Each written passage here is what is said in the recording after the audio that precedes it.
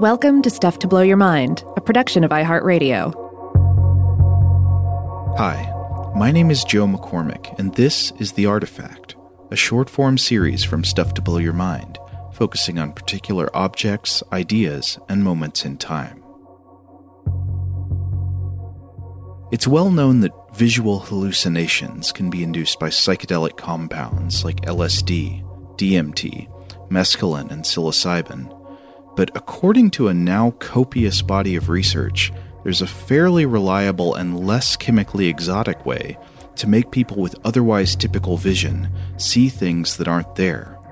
Deprive the eyes of light and wait. One example. In 2004, a study was published in the Journal of Neuro-Ophthalmology by Lotfi Meribet, Denise McGuire, Aisling Ward, Karen Alterescu, Robert Stickgold, and Alvaro Pascual Leon, called Visual Hallucinations During Prolonged Blindfolding in Sighted Subjects.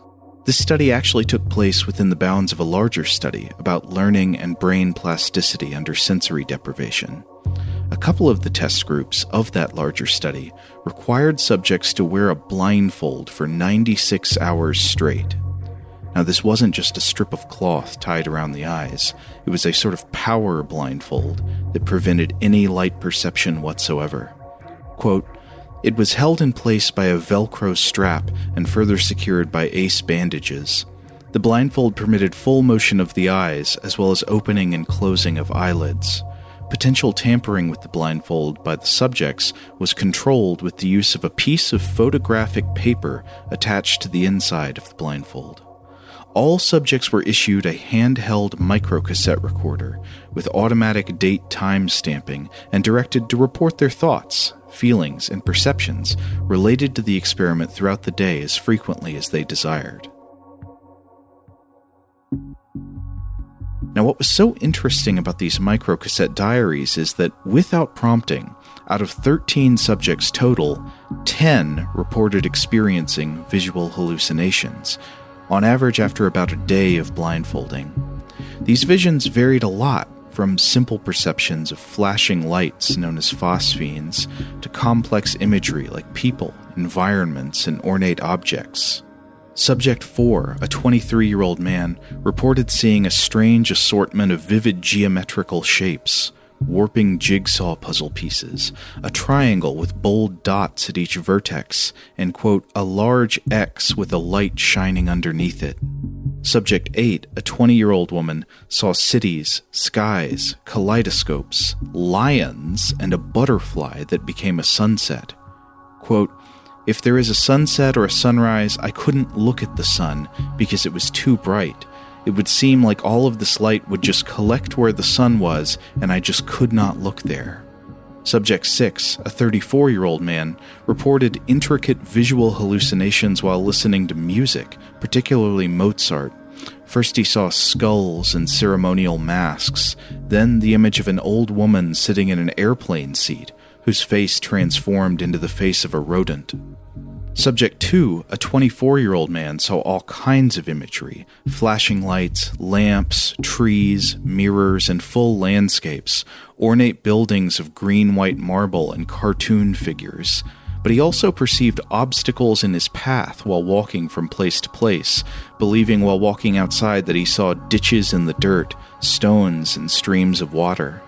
One interesting variation was that some of the hallucinations were context-appropriate.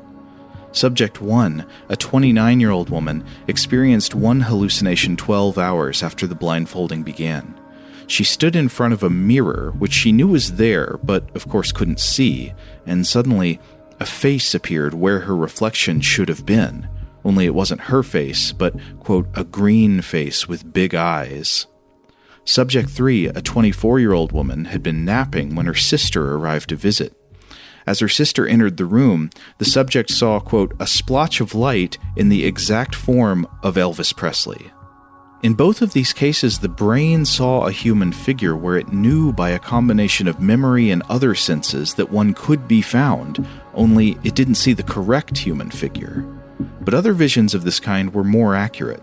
Subject 5, a 29-year-old woman, reported on the second day, quote, I have the sensation that I can see my hands and my arms moving when I move them and leaving an illuminated trail.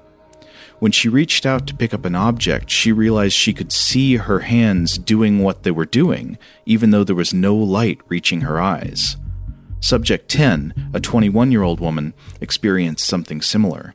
As she was eating a meal, she reached out to a water pitcher to pour herself a drink, and suddenly reported that she could see what she was doing. Quote, "I felt like I was seeing the pitcher while I was pouring the water." These last variations about context-dependent hallucinations were the most interesting part of the study to me, since they might cause us to question what we mean when we distinguish hallucination from real sight. The fact that our eyes receive no light might not mean that we can't see.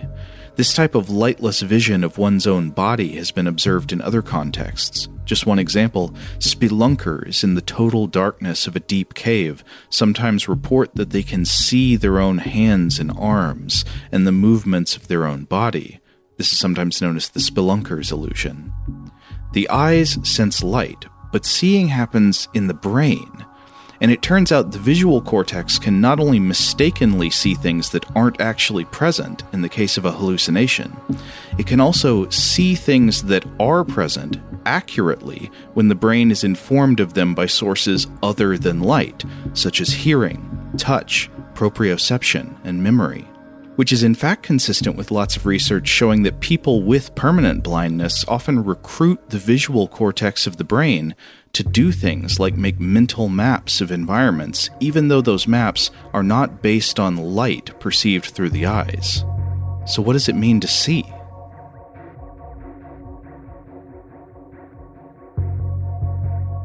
Tune in to new editions of The Artifact each week, hosted by either Robert or myself. As always, you can email us at contact@stufftoblowyourmind.com.